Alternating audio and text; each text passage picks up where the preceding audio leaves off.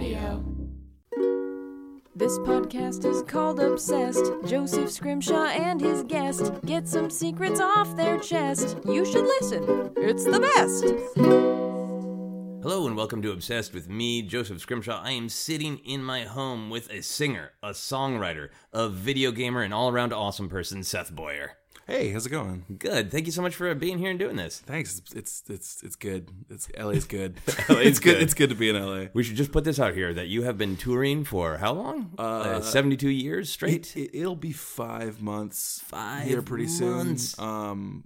Yeah, with my friend and cohort Marion Call, and we've been rolling since beginning to middle of July. Yeah. With I've had a little bit of time off, but not much. Yeah. It's been a lot of road time. So I'm glad you caught me mid morning because by 7 p.m. I'm just dead. You're gonna be gone. Yeah. But you are an action-packed guitar player. That is you must be burning some calories playing the guitar. Oh, I'm sure it's the only exercise I get. Every once in a while, if you get mad at a video game and maybe throw a controller, maybe that's worth a few calories. Yeah, for sure. But I mean, you're moving a lot. I mean, there's the energy in the way you play the guitar. Well, that's good. No, actually, brief story about that. I used to just sit down and perform, and when Mary and I first started touring 5 years ago, I would sit while playing. Yeah. And I find it really kills the energy in a way that was totally subtle until I watched a video of a performance or something. Yeah. And then I thought back to when I was 14 or 15. I guess I saw B.B. King live. Oh, and yeah. he was already in his 70s, I want to say, late 70s maybe. And he comes out on stage and he's standing up and he just knocks out 2 songs and you're just whoa, okay, yeah, this guy can, he's a legend for a reason. Okay, all right. And then someone a stagehand brings out this big plush chair and he sits down and he tells this story about how he idolized this his kind of blues idol when he was growing up, who was then became his mentor later in life. Was no, you stand when you're performing. You're working. You're giving something to the people. Yeah, you don't sit down. You need to be standing up. And he's I did that for 55 years or whatever, and now I'm 78, 79. And so I came out today and I played those 2 songs standing up, and now I'm going to sit in a damn chair. Huge round of applause for sitting, right? No, it was no, yeah, okay, you earned it. That's fine. So when I'm 75, then I'll sit down. Okay, that's totally understandable. The last time that I had an opportunity to play the drums, I wrote a musical mainly so I could play the drums. I didn't know you were a drummer. Yeah, that's awesome. Not an amazing one because it's one of the many artistic hats I've tried on and said, but I wrote this so I could play the drums. So it was a musical. So every once in a while the band would pop up and we would play, and everybody would sit, and tell the song. And one song came and we started. It was a really rocking song, and the bass player stood up and then he just sat down, and I was drumming away and going you asshole. Why would you just sit down on your amp in the middle of it? And it turned out his strap broke. Oh no. But it was this very funny energy because he popped up, and then just sit down. Don't mind me. Don't mind me. All right, so let's get into your obsession. You are obsessed with motorcycles, you have told me. Yeah, that's a fair assessment. So we've been doing this tour for months and months, and we're driving around the country in a Honda Fit. Not a motorcycle. No, it has too many wheels, and not the get up and go that I'm used to. The zip. So you drive a motorcycle. Is it drive or ride? What is the verb? Ride. Sometimes you slip into drive because you're ostensibly on the roads in the same capacity as a car that you would drive. Okay. So it's fine. It's not a thing that I nitpick about. Okay, you dried. Yeah. No one says dried, but no. Yeah, I have my kind of main steed, as it were, is a 2007 Suzuki SV650. Okay, it's kind of like a it's kind of like a sport standard bike. So it's not one of the. It doesn't have fairings on it like the big plastics and stuff that look all aerodynamic and sleek like a race bike. It has basically half of that. Okay. So it has a little bit up top, and then the back end of it looks like a sport bike, and then the front end of it looks more like a cafe racer kind of style. Okay. Which is its own whole thing, in terms of history of motorcycling and stuff. But Yeah, cafe. That's amazing. yeah, but it's a 650cc V twin, and I'm sure this means like very little to you. It's it almost tracks. Like my brain gets yeah. like halfway through the flow chart of what that means. So- and I think pistons, spark plugs. I guess to put it in car terms, like I think the Honda Fit that we're driving around has a 1.2 liter engine. Okay. So roughly, like it's like the engine of my motorcycle is about half the size of a Honda Fit. Okay. But it has to push eighth of the weight. Okay. So it's got some engine to spare. Yeah. It does 0 to 60 in around 3.2 seconds. Nice. Which is, like the only production cars that are around that fast that you can get for like under $100,000 are like the Teslas and stuff. It's not slow. Yeah.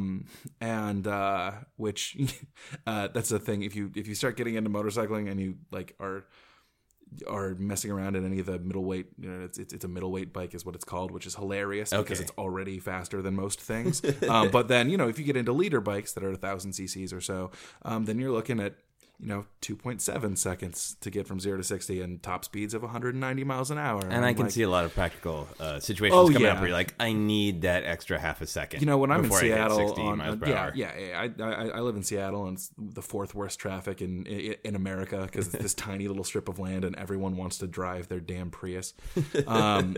I really need to in that stop and go like 5 mile an hour traffic that stretches on for 5 miles. I really need to be able to hit 200. Real quick. All right. Well, let's go back to the beginning. Yeah. So when did you first fall in love with motorcycles? Were you like a little kid and you saw them and were captured by the romance, or were you like a teen? When did it get into you? So that's funny, actually, because I was not like growing up. It was not a thing.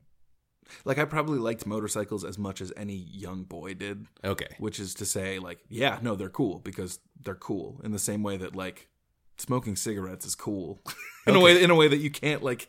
There's no logic to it. You can't sit there and be like, well, they're cool because of this. Yeah, there's an element of maybe there is something primarily truly cool about cigarettes and motorcycles, and a lot of it is probably conditioning. Oh yeah, probably culturally culturally ingrained from 50s and 60s era pop culture, but but yeah, I wasn't like obsessed with them at all as a kid or even as a teen.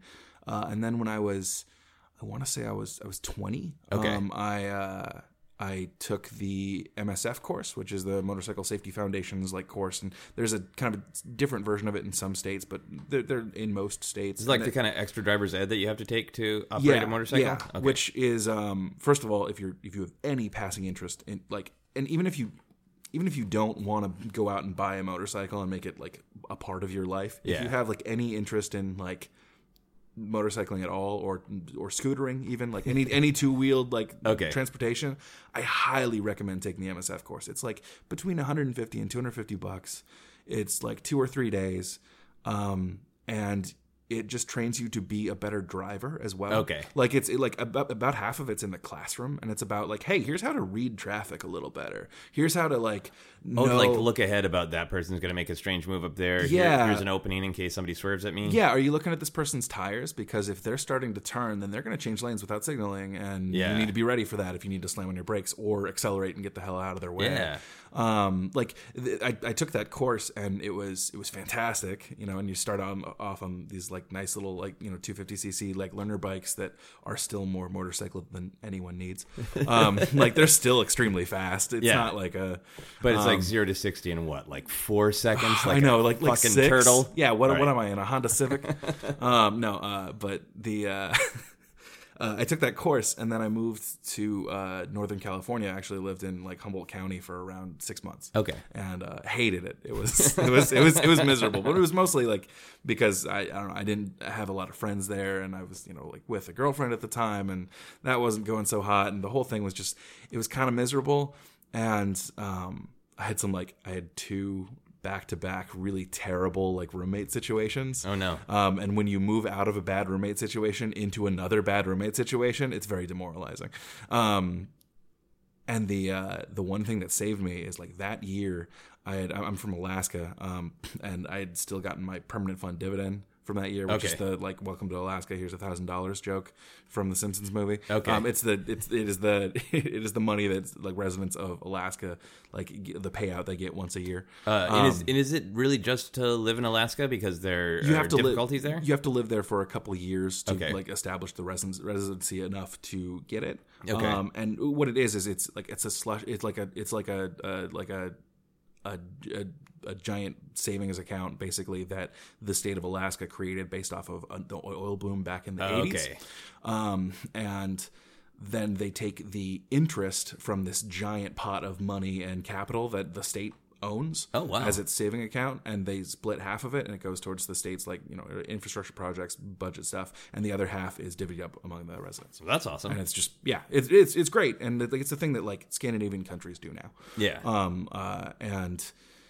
Except they don't give it to people. They put it into incredible, social welfare programs that make their people, not miserable and have healthcare and things like that. Anyway, But instead, you as a good capitalist got some Alaska money. Instead, I got a couple $1,000s, and on a check that Sarah Palin signed. You poor man. Yeah, she was governor at the time. This was before Yeah. she completely lost her mind. I used that money to buy a 1986 Kawasaki Vulcan 750, which was like a cruiser. It was the first year that Kawasaki released a Harley knockoff, basically. Cool. It was ostensibly a Harley Sportster, but it was made by Kawasaki, and because of that, bulletproof. You can still find those late 80s Kawasaki's with 50,000 miles on them, Cool. which is a fair amount for a bike. So, yeah, I think I'm understanding your story so far. I totally understand, like, taking the class, learning it, and then finding yourself in life positions where you want to be by yourself and moving very fast away from bad relationships and roommates. That makes sense. Yeah. What was the inciting incident, though, for you to take that class in the first place? I honestly can't remember. Was it just like, I want more options when I am traveling? Was it that you were intrigued by the romance of the open road of the motorcycle? I really don't know. Okay. Because I remember taking the course during the summer before I moved to California. So I knew at that time that I was going to be moving to a place where I could ride year round. Okay. And I think that was the thing. Because in Alaska, there are people who definitely ride, but Yeah. there's 4 or 5 months out of the year you can do it. And granted, you have 23 hours of daylight during those couple months. You know? So you can, and some good roads too. So like you can absolutely do it. It's kind of impractical as a year round mode of transportation. Okay, Whereas down here, that's of course it's no big deal. You can ride all year. And Okay, it's great. that makes sense because So- people make a list of things that they might want to do when they move to California, like get some more shorts or some skin conditioner or learn to like avocados, and you were just like, no, I'm gonna get on a motorcycle. Figure out maybe. what kale is. Figure out what kale is and how to get it out of your teeth or ever stop chewing it. Yes.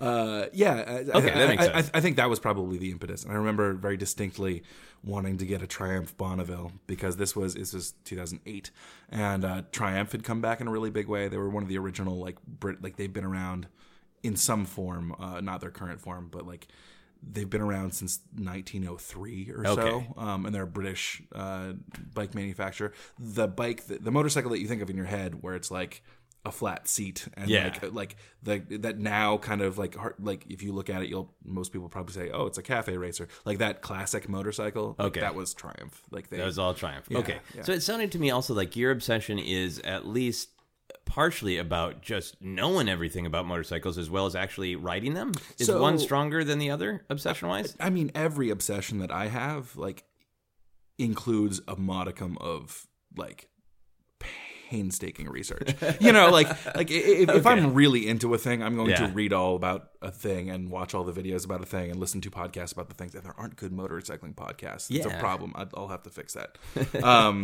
But it's a thing where I try and whole ass things when I'm really into them. I'm gonna put both cheeks on this. Also, I've been driving a Honda Fit for months. Yeah, so I'm you're losing my mind. Is this podcast driving you mad? Like you want to be on a motorcycle this is the next right best now? thing. Okay, I'm totally into it. So I took that course and I bought that bike when I was in Humboldt, and I just rode up and down the 101 for months. Okay, and it was amazing to get places or just to ride, man. I mean, occasionally, I'd visit a friend or something, but mostly just going. Oh, is it like not pouring rain today? Cool, I'm going. Is it pouring rain? I'm also going to go. Okay. Like, it was. There's also a thing, and this is like, if you talk to anyone else who rides a lot, like they will confirm this. So there's a physics thing that happens with motorcycles that is kind of that you don't necessarily, like if you've ridden a bicycle, you turn the handlebars to make the front wheel turn the direction you want to go. Yeah. So when you're above about 15 miles an hour, that stops working. You have to counter steer. Okay. So you turn the opposite way. From the direction you want to go. Yes. So if you want to turn left, you actually push forward with your with the left part of the handlebar. Okay. So you like put pressure on the left hand, and it turns the wheel a little to the right, and that lets like the left part of the tire like start to gain traction, and that turns you left. Okay. It's a phenomenon that's really hard to describe in an audio podcast. Yeah. But if you just look up counter steering, like you'll see like, or if you just talk to literally anyone who's ridden a motorcycle. This makes sense to my dumb brain because from first person shooters. Yeah. Because when they were first a big deal in video games, the Y-axis, not the X-axis that you're talking about, but the Y-axis was always inverted. Yeah, and then they changed that. As if there were a stick on the back of the head of exactly, a person. Yeah, so you would push the opposite direction than that you wanted your gun to actually point. And now in modern video games, I always have to go and change that. Yeah. So I imagine myself approaching a motorcycle and then going into my own head and having to invert the X-axis in order to be able to drive correctly. Yeah. And it's a thing that, like, with a tiny bit of practice just comes naturally. Yeah. And it's a thing that by the end of the safety course, that you take to get your motorcycle endorsement, you have done. You're going 20 miles an hour in a parking lot, like doing just a loop, and you start to feel it. Yeah. And there is no better feeling than taking a corner on a bike. Like, oh, really? Turning is the most satisfying thing in the world. Does it feel like you're swooping? Is that it? Like, is it really just kinetic? Yeah, you have a connection to the road that you just don't in a car where there's 4 suspension units basically working instead of 2, and you're not like right on top of them. And the car doesn't go up on 2 wheels. Yeah, or it shouldn't. And like there will come a day very soon probably where a computer will be able to drive a car faster and more efficiently and better through corners than a human being will. Yeah. That will never happen with motorcycles. Right. Or at very least that is so much further off because you are a part of the bike. Right. It's your weight, right? Yeah, your weight and your input on the controls and your body positioning like on the seat. All of those things are integral to it functioning properly. Yeah. And there's something so thrilling about that. That's it's not the same kind of thrill that you get on a roller coaster or something. Like occasionally you'll get, like a little like shot of that. Yeah. But it's more sustained and more balanced, of joy. Yeah. And just this, like the feedback that you just kind of naturally get. Like it's, I have, like I've struggled with mental illness my whole life. Yeah. And for any like personal issues, like I've of course spent like lots of time with like cognitive behavioral therapy and experimenting with medications and stuff. Okay. And like all of the traditional venues for sure, and they all like helped build this foundation where now I have good coping mechanisms and a good self-awareness vocabulary and know my brain well enough to be able to know when I need outside help and things like that, and all those good things. But from a day-to-day perspective, like I get more out of riding for a half hour than I do like a therapy session, when it comes to like personal, like keeping my demons at bay and stuff like that. Does it just make you feel alive because it's like so kinetic and natural? Is that what sort of recenters you? Yeah, and the term throttle therapy is usually what, awesome. what people like kind of term it as. Yeah, I mean that makes sense to me because like when I'm very frustrated or depressed, I know rationally like you could make this better if you walked around the block, you idiot. Yeah, and like sometimes I don't do it. It's so dumb because just taking a walk and I'm like, oh yes, birds, air, Absolutely. Other humans, right. Not just the little mind prison that we all make for ourselves. So it seems like throttle therapy is that times like a million? Well, yeah, way more CCs of that. It's a force multiplier for sure. Yeah. And I certainly should try and balance that a little bit with, okay, let's also like go for a run or something. Do the other things that Right. that make you feel good because they engage your mind and your body in a kind of a primal basic way that our modern domestic life does not. And yeah, motorcycling for me is kind of a hyperkinetic version of that, where it's not necessarily that kind of engaging your like paleo You're still riding a big thing that's doing most of it. Oh yeah, no, there are a bunch of explosions happening between your legs, and you're going way faster than you probably should. Therapy. Yeah, exactly. So is it still? I have a bunch of questions that are honestly myself trying to understand the balance of the stereotypes and the romance of motorcycles with the reality. So is it still thrilling? Is it still therapeutic when you're like, crap, I forgot to get milk, and you get on your bike and you go to the grocery store in Seattle? Yes. So because it's just the movement of the thing. Even if I'm stuck in traffic. Well, and that's the I mean, the part of the reason I chose the bike that I have is there are 600cc sport bikes like the Yamaha's R6, which is really extremely popular, or that are these kind of middleweight sport bikes that typically that are ludicrously fast. They're also like 3.2 seconds or so, or thereabouts, 0 to 60, but they can go 160 miles an hour no problem. And that's the other thing. Motorcycles aren't very expensive. They're expensive to because you have to learn how to do a lot of your maintenance yourself, unless you want to pay a lot of money for it, because there are fewer motorcycle mechanics, and so they shop can time costs specialize. more.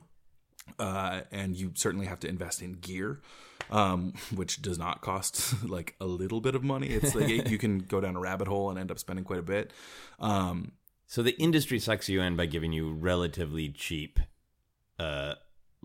like the consoles. Sure. I don't know why everything's video games with me today. I'm jonesing for a video game. That's okay. But if a console's not that much, but every game is $60 and a new controller is $100, whatever. Yeah, I guess kinda.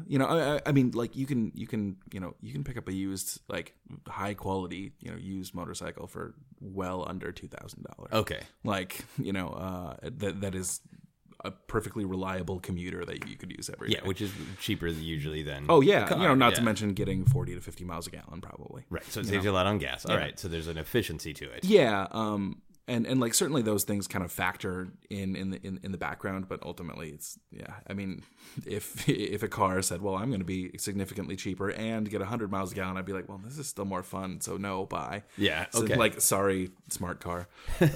You mentioned gear. I'm really curious about that. Yeah, what's your motorcycle outfit? Like if I was getting the Seth action figures and I had Seth with guitar playing action, and then I was going to get Seth riding a motorcycle. So what's your outfit? So top to bottom, helmet. Full face helmet. There are still people who ride around with mostly in cruiser culture, Harley culture, with the little kind of mushroom cap, dumb things that the way they taught it in the MSF class is pretty straightforward. It's, hey, just get a helmet that protects the parts of your face you want to protect. Yeah, your choice. Yeah, which is, for me, all of it. A solid choice. Yeah. The full face helmet, it was on sale about $120, $150. Okay. And kind of varies from $100 to $600 depending on how much you want to spend and how fancy you want it. I have a little Bluetooth communicator. Nice. That sticks to the outside of it and is a rechargeable battery and is waterproof. And then it has that routes to speakers that you put into your helmet that are right by your ears, which is great because then I can hands free do Siri, hey, give me directions to whatever. I can hear turn by turn navigation without being distracted by a screen or anything. Or I can listen to music or podcasts, which I do all the time. I wear those tube scarf things. Yeah. Where you can you can make it a little thing, a balaclava, or you can make it a whatever. I have one of those just because it's nice, especially in the winter. Okay. When it starts to get cold out. To keep your neck warm a little bit. I have a couple different jackets. All leather. No. Okay. Leather's not cheap. Yeah. It is still the best form of abrasion resistance. Okay. Like there's, Cordura and these really like technical like fiber, kind of like fiber compounds that will slide for like 3 or 4 seconds on asphalt at speed. Okay. Which is better than like jeans, which will disintegrate immediately. Yeah. But still not as good as leather that will slide for 9 or 10 seconds. Do you really go into a store and like say, these leather pants, how many seconds of slide do they have? They will market that to you. Okay. Yeah, like most gear manufacturers are going for safety as much as they are for, style and fashion. Okay. And of course it's always a trade-off too. And the leathers, like the leathers that you would wear for like in, on motorcycle gear is going to be very different than like your fashion leather, which is maybe like 0.5 millimeter, okay, like maybe cowhide, but maybe also something else, because if you, like a lot of leather jackets, they're really soft, yeah, and that's nice, but it's also probably because they're also thin. So okay. like this is like 1.3 1.5 mil cowhide, which is like okay, like it's heavy duty shit. This is like boiled leather armor, George R. R. Martin shit. Oh yeah, absolutely. Like you are spec'd into a leather armor class. And also like most jackets have shoulder, elbow, and back protectors. Okay. That is made of a variety of different materials. My favorite is D3O is the name of it. It's viscoelastic, so it like bends like rubber.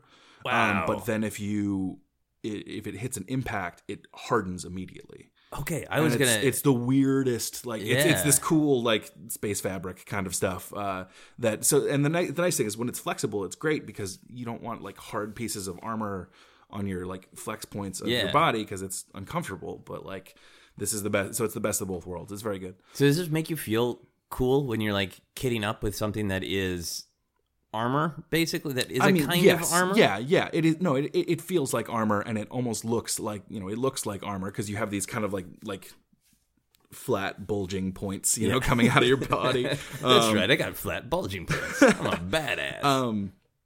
I have a couple different jackets. My summer jacket is kind of a short cropped like textile jacket that the whole front and parts of the back and sides are mesh. Okay. Like it's a mesh textile. And then the like impact points where the armor are is like a Cordura, like harder textile. Okay. And are you making all these choices then based totally? You've got it specced out on the safety. Is there fashion within it? Yeah. Oh yeah. It's always a balance, between, because if I wanted to be the most safe that I could possibly be, I would spend thousands of dollars on like hardcore race leathers, and I would always be wearing a one-piece suit rather than 2 pieces because you don't want it sliding up or moving out of position in the event of a slide. They now make like airbag jackets. I was gonna ask. They do. They're really expensive and like kind of impractical. Yeah. So I'm gonna YouTube that though. Yeah. Absolutely. Right. There's gotta be video of tests. Yeah. Where people fall off and their awesome leather jacket turns into the Stay Puft Marshmallow Man. Yeah. The tech is and it's not actually as big as you'd think. Okay. But it's enough just to give you cushioning. Okay. In the event of like an impact. Wow. So it's always a balance, and so I try and wear sometimes you slack a little bit, and it's not a thing you want to make a habit out of. But I do have some Kevlar riding jeans that look exactly like normal jeans, and then they have a liner that goes down past the knee and all around your thighs and hips, which is the part you'd actually slide on, and it's lined with this like woven Kevlar, so it'll give you 3.5-4 seconds of slide at sliding speed. time. Yeah. Okay.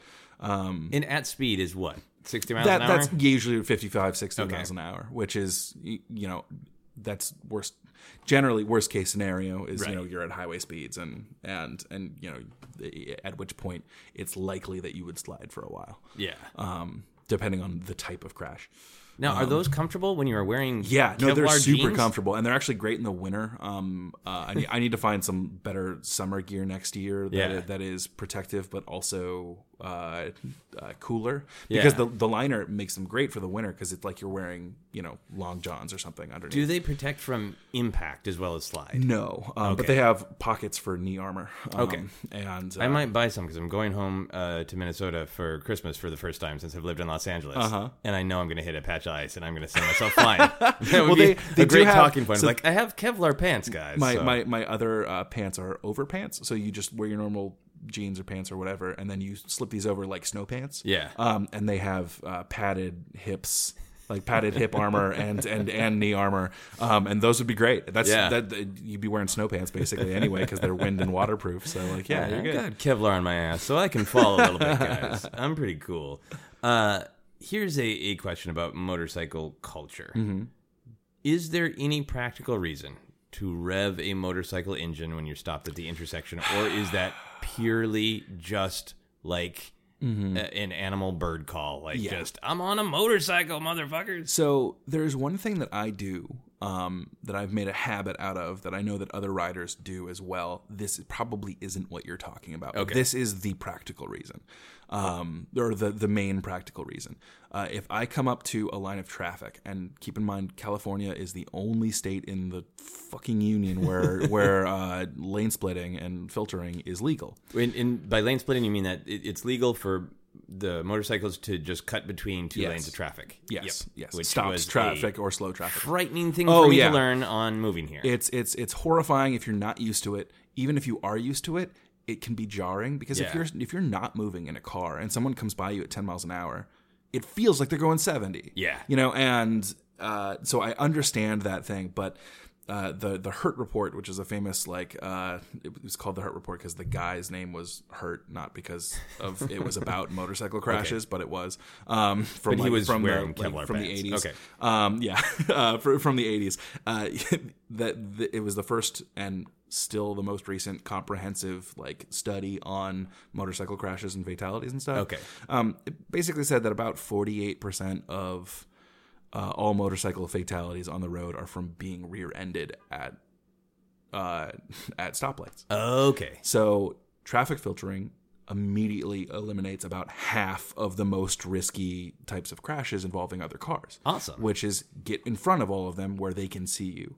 And so traffic filtering is, you'll notice it's the entirety of the UK, all of Europe, and all of Asia. You look at traffic videos and stuff from in Beijing or in Taipei, and the amount of scooters and small bikes that everyone is riding, and everyone, it's just like a mass. You just zip around, and it really is kind of more up to you to navigate it. Yeah, and so the one thing that I do when in Washington, if I'm not filtering between cars because it's technically illegal, even though I will sometimes absolutely do it because it's safer, and risk the ticket.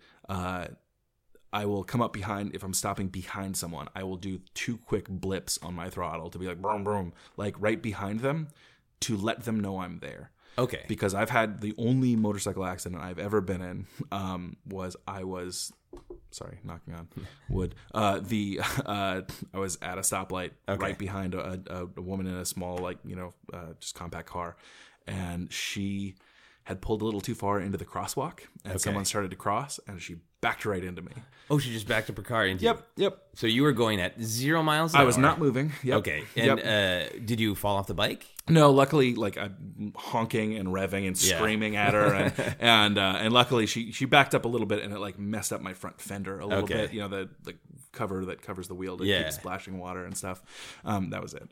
Okay. So it was not too, but it could have been much worse. I've seen videos of of people running over people's bikes, by backing up because and just not thinking about what's back there, or they look and people's vision is calibrated for other cars. You do the quick glance and you're like, oh well, I didn't see a car shape. All right, I just saw a human, so I'll back up. Exactly. That's terrible. So. Okay. So that is one practical reason for doing alert it. people. There are other bikes, specifically bigger cruisers, where sometimes like if they're not tuned properly, like you could like have a low idle situation, in which case you'd want to like be revving a little bit just to keep the engine going. But no, people rev them because they like the sound of it. Okay. Which I get. I like the sound of it too, but people are dicks about it too. Yeah. Biker culture is such this like large, vast, like multitudes of subcultures that, with a lot of stereotypes attached to it, right? So it a ton. be really easy to misjudge it, I would imagine. Yeah. So you were saying it. So it's. Do you feel like you're a part of a subculture? Because it sounds like you. Nah. Are you any group? And I think that is more by virtue of the variety of different like styles of motorcycling that I enjoy. Okay. Rather than like anything else. Like I really enjoy like cruisers. I like riding them. They're fun to work on too. But they're. But I'm not a big Harley guy. Yeah. Mostly because you need an SAE set of tools to work on Harleys, and everything else works on metric tools. And it's like, well, I don't want to buy a new set of tools to work on your dumb bike just because Milwaukee's stubborn. Okay. And just because Harley's Harley. Yeah. So it sounds like you're mostly a biker. Yeah. Would you like it if a bunch of your friends were suddenly like, yeah, we got our Kevlar pants, we've taken the classes. I've been Let's trying go, so all hard. go bike around together. I've been trying so hard to make that happen. Okay. The problem is it's a fair amount of buy-in for people, both in like time and financial investment. I would say also identity. There's. Oh, yeah. I know I'm being a little obsessive about this No, it's myself, true. but there's just so much cultural baggage with what a motorcycle is, and that's like it's not like putting on a winter coat because it's cold. Buying a leather jacket with armor in it, that's like doing something to your identity. Yeah. Culturally. It doesn't have to be, but I think there's like baggage to it. That's like I was a preppy, but then when I come back for 10th grade, I'm a goth now. Like it's changing something about what you're saying to the outside world. It's strange too, because I think that's a uniquely American phenomenon. Yeah. I'd say it's like Europe's probably kind of closer, but like large swaths of the country or of the world, like people will ride two-wheeled transportation because it's significantly more practical. Yeah. Like and for me, like it's like so part of this has to do with like the history of motorcycling in America. Okay. Like it was a kind of like rich tinkerers like boondoggle kind of thing, in the first half of the 20th century, and then post World War II, like there were like Harley Davidson did manufacture bikes that were used in like World War I and World War II. Okay. And Triumph was making them for World War I and World War II, and so like people would ride them a little bit, usually as messengers, because it was more practical and efficient, faster and zip around. Yeah. If the roads messed up, you can like navigate that a little easier. But then in America, people came back from World War II, and all these vets had like a little money and were kind of, well, frankly, a lot of them had post-traumatic stress disorder, and that was not a thing that was diagnosed. Throttle therapy. Yeah. Yeah. It was a big deal, and it gave people a sense of autonomy and a thing to work on and a thing to do. And to obsess over. Yeah. A thing to, nice podcast. Yeah. And so a lot of like, and then Hollywood kind of like took notice of that, and then of course like pop culture kind of reflected that a little bit in terms of with like Rebel Without a Cause kind of like shit, and then and that kind of feedback loop ended up with Easy Rider and Hell's Angels and all that stuff. Yeah. And now like post the heyday of all that kind of cultural, zeitgeisty stuff around motorcycling. Now, for a lot of people see it as ironically, like a kind of like a rich weekend hobby for well, especially because the American, like the predominant American motorcycle manufacturer, Harley Davidson, is more expensive to like own, maintain, and buy than other bikes, and is very much a cultural signifier and a status signal, and the domain of largely, although certainly not 100%, kind of weekend warrior types who are like, hey, like I got a day job, and on the weekends I like to take my $25,000 bagger with the Batwing fairing on the front and pretend I'm a Sons of Anarchy guy. I recognize only half those words, but they all sounded cool.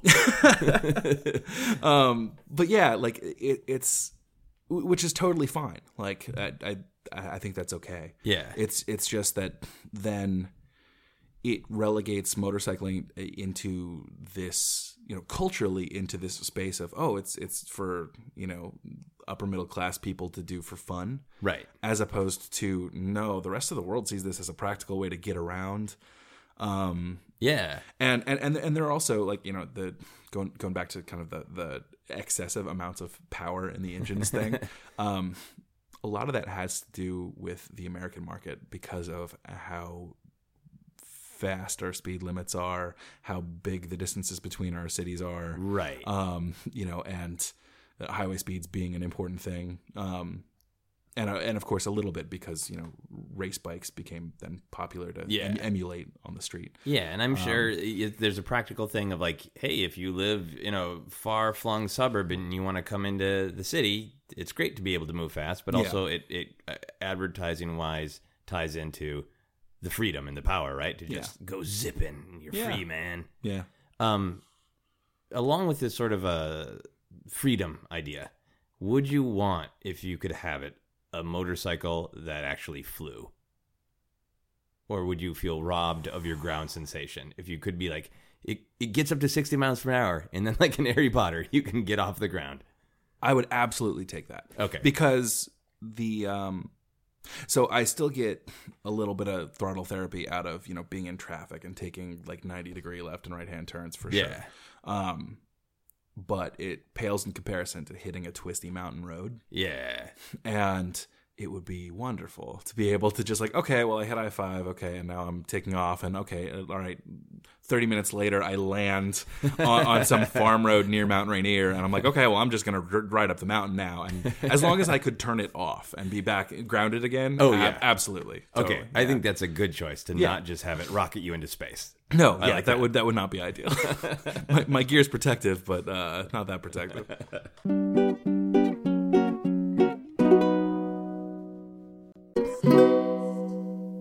We're going to move on to our How Obsessed Are You questions. So do you think about motorcycles every day? Yes.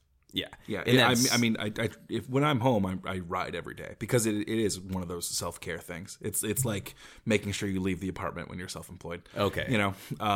Which is a thing I, struggle with. So it's nice to be able to do that every day. And yeah, I'm thinking about it every day. And now when you're on tour, are you reading articles? How are you staying in touch since you've been trapped in a Honda Civic for months? There are a handful of websites that and even though I'm not a Reddit guy for other cultural reasons, the subreddit for motorcycling is pretty inoffensive in the ways that other parts of Reddit can be extremely offensive. People just talk about motorcycles and not weird conspiracy theories. Yep, no dumb memes allowed. It's like no, let's just like, motorcycles. Yeah, okay, and it's still fun things like all right, it's Wheelie Wednesday. Everyone show videos of people doing sick wheelies. like dumb shit like that. Yeah, and there's some moto vlogging has become really popular. Is that with like mounted cameras? Yeah, you just kind of stick a GoPro to your helmet and go. Nice. And most of them are garbage because it's people just babbling about nonsense and they're just talking while they're driving around. Yep. Like, now I'm going to get some cheese. But there's some okay ones where people edit things properly. Okay. And, Cool. So there's a lot of ways to stay in touch with it. So it sounds like somebody could actually be obsessed with motorcycles without ever getting on one. Oh, absolutely. Yeah. Yeah. I mean, I'd be hard pressed to find that person because until you've gotten on one and then caught the bug, then you probably would be bored out of your mind reading about a conceptual thing. But but Wheelie Wednesday sounds fun to me. Oh yeah, sure. When people walk into your home, can they tell you're obsessed with motorcycles? So right now I'm still I haven't moved into my new place. Okay. But probably not. The mostly because they'd have to walk into a garage or they'd see it outside the home for sure. But you don't have big motorcycle posters or not big collection of helmets hanging from the ceiling. There's something a little too like 13-year-old boy in the mid 90s about having a poster of any kind of vehicle on the wall that just doesn't appeal to me in any way. But they might notice like a coat rack that is filled with fucking gear and has a helmet on top of it. So like it's possible. So it's observant, but you don't have any like trinkets or anything like that. Not really. Okay. There are a couple like I can't remember the name of the company, but they do like, you know, Lego or K'NEX style like kind of build kits. Okay. Like, you know, of different bikes. And it's like, oh, that'd be kind of nice to have on a shelf next to my, you know, Gundams and anime figs. Yeah, that's pretty tasteful. Yeah. Now, if I made a calendar and I got 12 photos of you in your gear on one of your bikes, would you, and I gave that to you, would you be annoyed with that? No, that'd be fantastic. Okay, great. Not to give away my plans or anything. Yeah. You just ruined Christmas, Justin. But you would be happy to see that reflection of yourself. And what it means absolutely. To you, on your wall and in your life. I am unabashed, if a little defensive. Okay. about you know, in terms of you know, because there are certainly some criticisms that are levied against motorcycles because of shitty behavior of certain subsets of the culture, whether it's revving at stoplights like an asshole, having an exhaust that isn't baffled, so it's stupid loud instead of just loud, because loud is good, but too loud is obnoxious. Yeah. But yeah, you hear the loud things, and that's obviously you remember that because it's obnoxious. Yeah. But when I'm sitting in my apartment and I hear loud, obnoxious revving, I'm not literally physically seeing all the other people who are probably just driving quietly or riding quietly or however you want to verb that. Yeah. You are a songwriter. Mm-hmm. Have you ever or would you write a song about motorcycles? Yes. Well, you know, tangentially. There's a kind of a project I'm working on right now that I can't talk about too much. Okay. But like it definitely involves the use of a motorcycle to escape the country. Nice. Which is the thing, like and this is the thing that, again, if you talk to anyone who's into bikes, they're always thinking about the next bike. Okay. Because it's a disease. You can't just have one. And the next bike for me definitely will have some off-road capabilities just because of that, you know, impending eventuality of the geo hell that we live in. Okay, so you want to be able to get anywhere. Oh, yeah, absolutely. Yeah, much better for the zombie apocalypse, right? To be able to off-road. Oh, for sure. How many bikes do you have?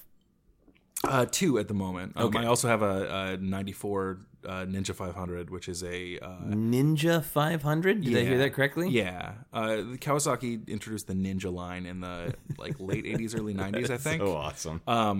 And, well, it was like the American division of Kawasaki was like, yeah, you keep calling it the EX 500 and stuff, and that's all right, but our marketing department thinks it'd be cool if you called it the Ninja. And Japan was like...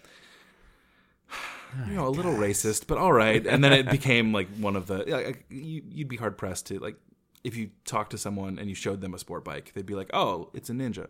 That is... It is band-aided in terms of the ubiquity of that as a name for sport bikes particular. Okay. Like a lot of people will be like, you know, it's a Harley or a crotch rocket. You know, those are the two motorcycles in people's minds if they're not into motorcycles.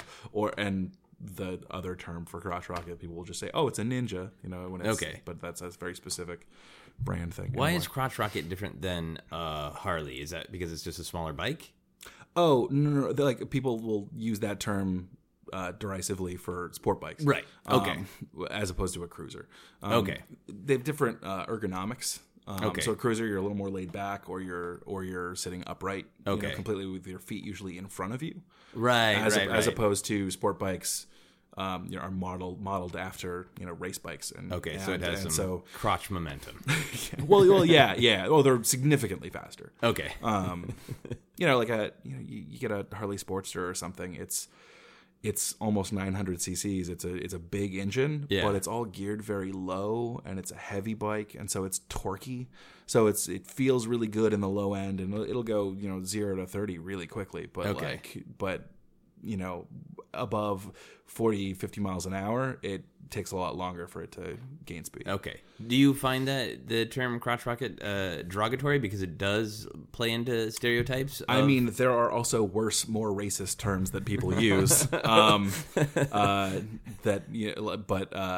are fucking gross. Okay. Yeah, so we don't need to say those out loud. Yeah, no. But I mean, I don't take it personally because like any obsession, I'm sure this might be one of your questions, but like it doesn't bother me when like I love this conversation because I love talking about motorcycles. Yeah. But I don't have a lot of friends who are also into motorcycles. Yeah. And I am 100% aware of how nonsense so much of it sounds, and how much people be like, their eyes glaze over a little bit, and they're like, "Yeah, I don't know anything." I don't yeah, but here's the thing: is like almost everything you said. There have been plenty of words that like I don't know that technical term, and I'm sure that there's more nuance to it. Yeah, but I get the general idea, and almost all of them sound cool. There is just something about motorcycle, culture and just tech that has permeated culture enough to be like.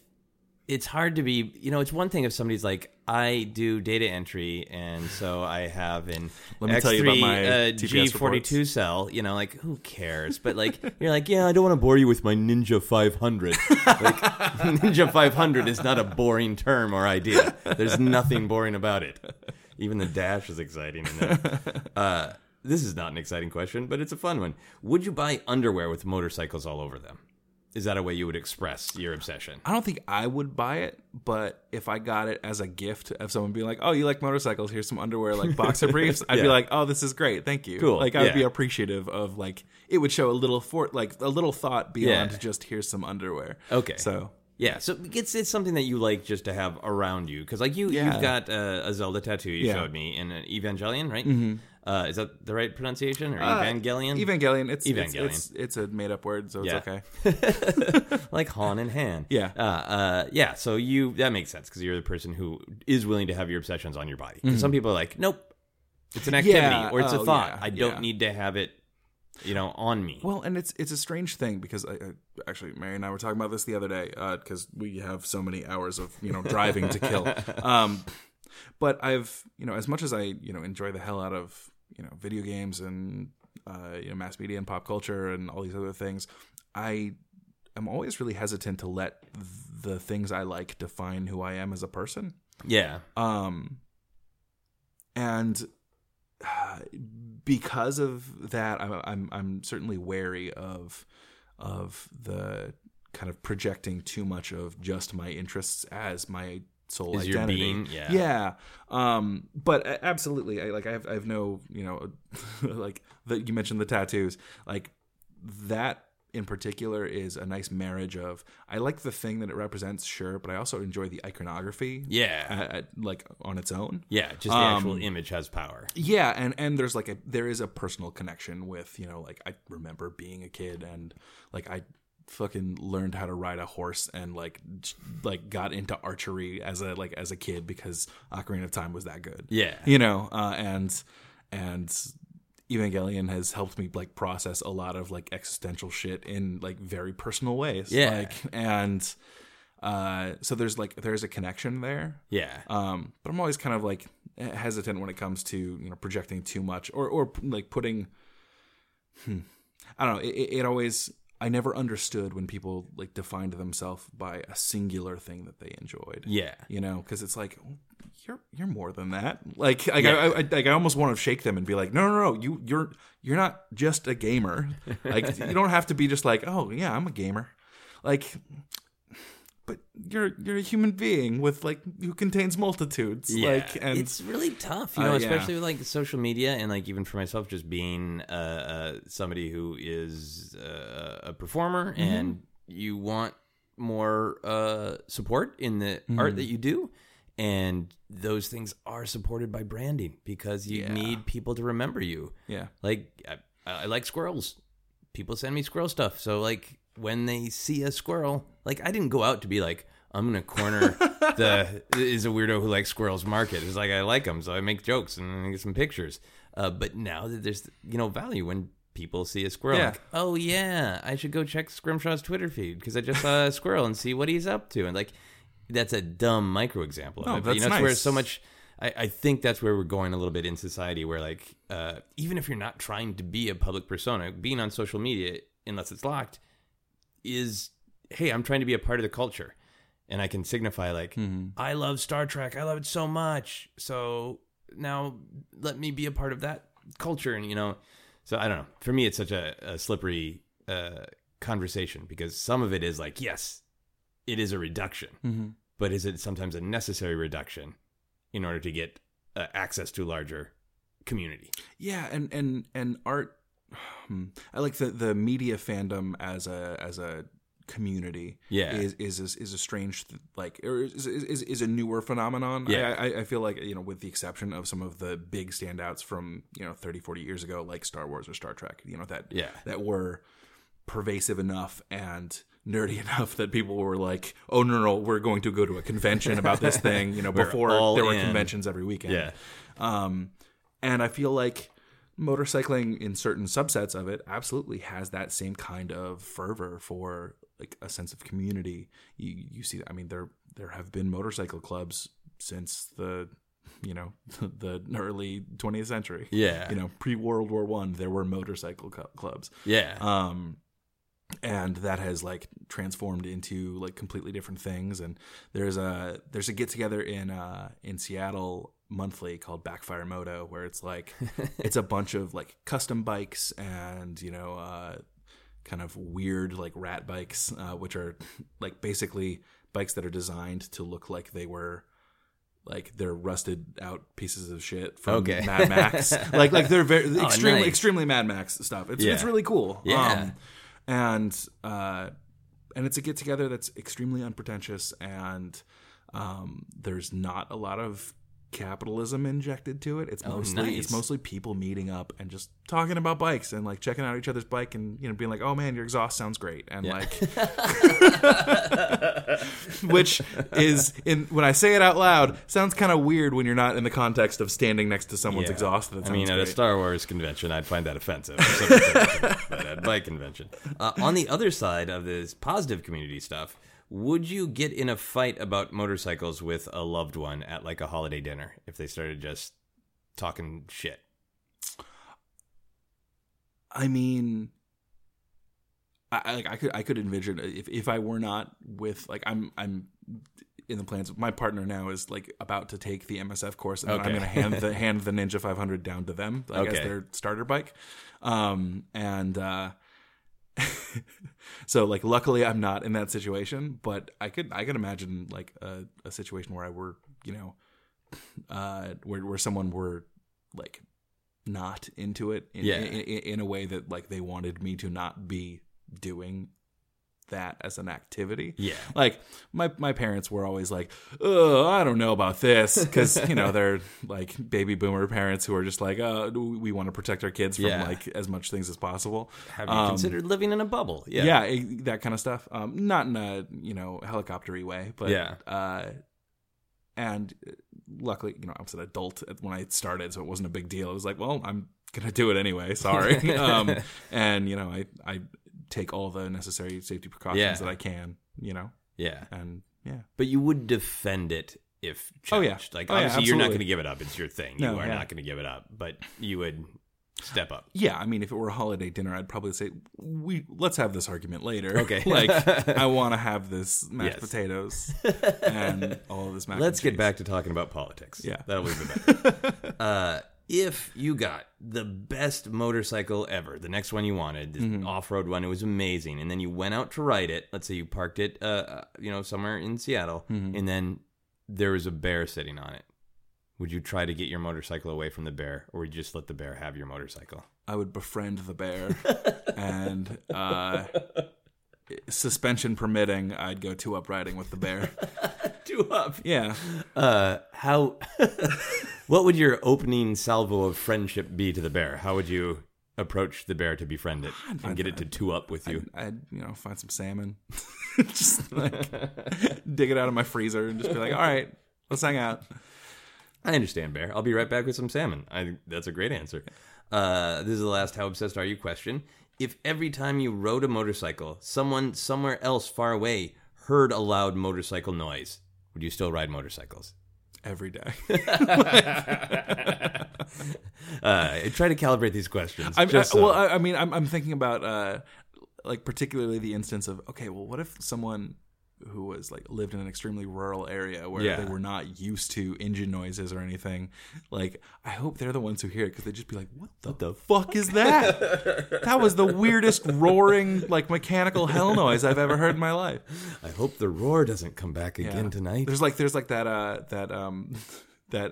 island like off of like Indonesia or something where modern civilization has not contacted it at all because they keep throwing spears and like stuff at like anyone who tries to land there, which is amazing. I think it's great. Like, you do you. Oh no, Ultimate, you're doing there. Great, sweetie.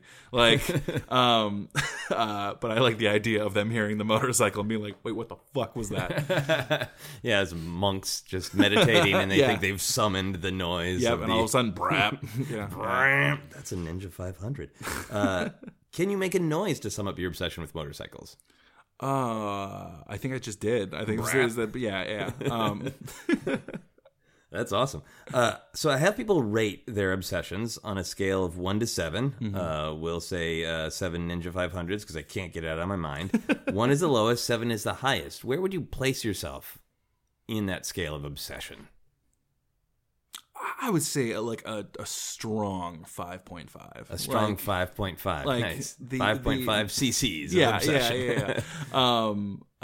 Because I'm thinking, 7 would probably be someone who has like a severe like brand loyalty, which is not a thing that I have. Yeah, no. Like I enjoy like motorcycling so much that I'm not going to like pigeonhole myself by like being like, oh, I'm only going to ride this brand's like stuff, because no, if the other one's better. I'm gonna do it. Why would I? No. And I could see like that, or the posters in the bedroom kind of level of fanaticism. Yeah, sure. Yeah, and you're making it through this whole long tour without. Yeah, it's been tough. And people are into like MotoGP or like professional racing and stuff, which I haven't gotten into yet. And might someday, because. Who knows? But, that's a great way to like channel it and like really have to work at it, right? Yeah, because then you have to train. Oh yeah, I mean that is next level shit that I will frankly never have the money to be able to do, because track time is super expensive. But okay, well who knows? Yeah, we'll see. Yeah, I think that's a great segue to some plugs. Nice. It'd make you a lot of money with sure. all the plugs. So tell people a little bit like where they can find you on social media if you want to be found. Yeah. And any other things you want to plug, albums, whatnot. Yeah. I'm at Seth Boyer on Twitter, and that's really the only thing I still do much, and I'm kind of taking a step. Also on Instagram, I guess, if you're an Instagram person. Yeah. But the Twitter's largely dad jokes and extremely like hardcore socialist shit. So I enjoy it very much. Yeah. Oh yeah. No, I'm sure all of my like art friends and stuff have me like hard muted, which I'm very thankful for.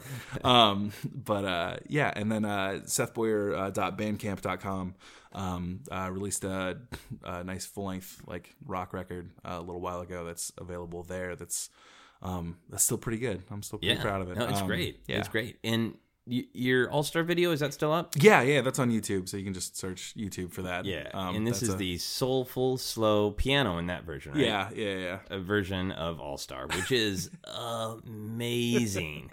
Well, thank you very much. Yeah, as we're recording, Seth and I did a show last night, and you did it on guitar and had to sing along. Very slow, beautiful, soulful All-Star, and it just pulls out. What's so weird about that song is like, there are lyrics that, come at me if you hate it, internet. There are lyrics that are great, and they work. It's a phenomenal and then there's some things song. you can't get around. Yeah. No matter how soulfully you sing it. So it brings out like the best and the worst of the song. It just makes you stare at it. It's beautiful. I love it. Here's some quick plugs for me in this show, and then we'll do our final questions. You can follow me on Twitter and Instagram as @Joseph Scrimshaw. You can follow Obsessed Podcast on Twitter and Facebook as @Obsessed Podcast. Also, check out my Star Wars podcast feed, Force Center. For info on all my upcoming shows and comedy albums, you can check out my website at josephscrimshaw.com. You can also support Obsessed by backing us on Patreon. For as little as $1 a month, you get access to our monthly patron-only bonus episodes. For full info on that, go to patreon.com/josephscrimshaw. All right, here are our final questions. If you could shoot one of these two things out of your hands, which would you prefer, lightning or fish? Ooh, yeah, it's gonna be lightning. I'm sorry. Like fish sounds really funny, but I've been watching a lot of My Hero Academia, which is a popular new like shonen anime. Oh, cool. It's super good. A lot of lightning hands? Well, there's like the kind of secondary main character who's kind of the rival to the main character who's all like plucky and go get him. And his rival is just like, I'm fucking angry all the time. God damn it. His he shoots explosions out of his hands. Oh, nice. And it's like it's powered by his sweat, which is awesome. Oh, it's combustible sweat? I'll tell you more about the show off air. It's really good. But yeah, definitely lightning. Lightning would be great. Lightning, nice. I like owning it. It's fun to picture you rocketing down the street in your motorcycle, shooting lightning out of your hands. If there was a video game based on your life, what kind of game would it be? What style of game? I mean, Dream Daddy already came out, so it'd probably be a visual novel / dating sim. Or I mean, Road Rash comes to mind. Oh yeah, yeah, it's a classic. I still actually. It's still like in my head. It's the game I want to make someday. But it's like, did you ever play Outrun? No, I didn't. So it was a arcade like driving game that came to consoles and stuff later. Okay. But like made by Sega, I think. And it was like the creator of it was like, don't call it a racing game. It's a driving game. And it's like you're in like this red convertible and you have like you're like a dude and you have like a blonde in the passenger seat and you're driving and you go through like all these different and it like plays like a racing game, but they're not like. But you're not racing. You're just kind of tooling around town. It's like in the arcade, it does the thing where like you have to be fast enough so that you get the time extended kind of thing going on. But it's like way more chill and the music's amazing. And it's very like I do want like just kind of like a chill, laid back like driving game. You just like slowly drive through the life of Seth Boyer. That'd be good. Or it'd be just like, no, we're just going to take these corners at like a leisurely pace and it's going to be really fun and we're going to have some nice scenic vistas. Yeah. It'll be good. And then maybe you can play the ocarina while you're riding. Yeah, totally. And shoot lightning from my hand. Shoot lightning from your hand. Yeah. I think this really already answered the final question, but the final question for everyone is, what is happiness? Ooh. Yeah. Happiness is a warm bun around a burger. That is an excellent build on a pun. You think it's just a pun, but wait, there's some actual wisdom. Yeah. Is food a happiness comfort thing for you? Absolutely. It's frequently the thing that I mean, you in podcast land can't tell, but no, I food is one of the like few immovable pleasures like on earth. Like everything else can be going horribly, the world can be on fire, we can be in like the death spiral of late capitalism, but I can still get a really good burger. I understand. On a fresh bun, like with some good fries, like maybe if you're feeling like real fancy, a little milkshake, just like a small one. Maybe throw some Baileys in there. I don't know. Just like, all right. Like that. There have been like 3 times in my entire life where things have gone horribly to a personal level where food was no longer at least a small comfort. Yeah. And that's pretty impressive. That's a pretty good like uptime rate. Absolutely. for food as a source of happiness. Yeah. No, I remember a particularly a bad time where things were not going my way romantically the way I wanted with the person I was dating. And I was living alone, and I had like a frozen cherry pie that somebody had gave me, and I can't cook, and I especially couldn't then, and I burnt the shit out of that cherry pie. And I remember sitting in my home thinking, this should be depressing. I'm alone eating a totally burnt cherry pie. But you know what? It's cherry pie, and I'm very happy right now. It's pretty good. Within my misery, this burnt cherry pie is a high point. That's a great answer for happiness. Thank you so much for doing the podcast. Yeah, thanks for having me. It was fun. Absolutely. I learned a lot, which I really like doing on the podcast. Thank you guys for listening. That is our podcast. You've been listening to Obsessed. Joseph Scrimshaw and his guest shared some stories with the rest. Rate 5 stars if you're impressed. Brap. Yeah.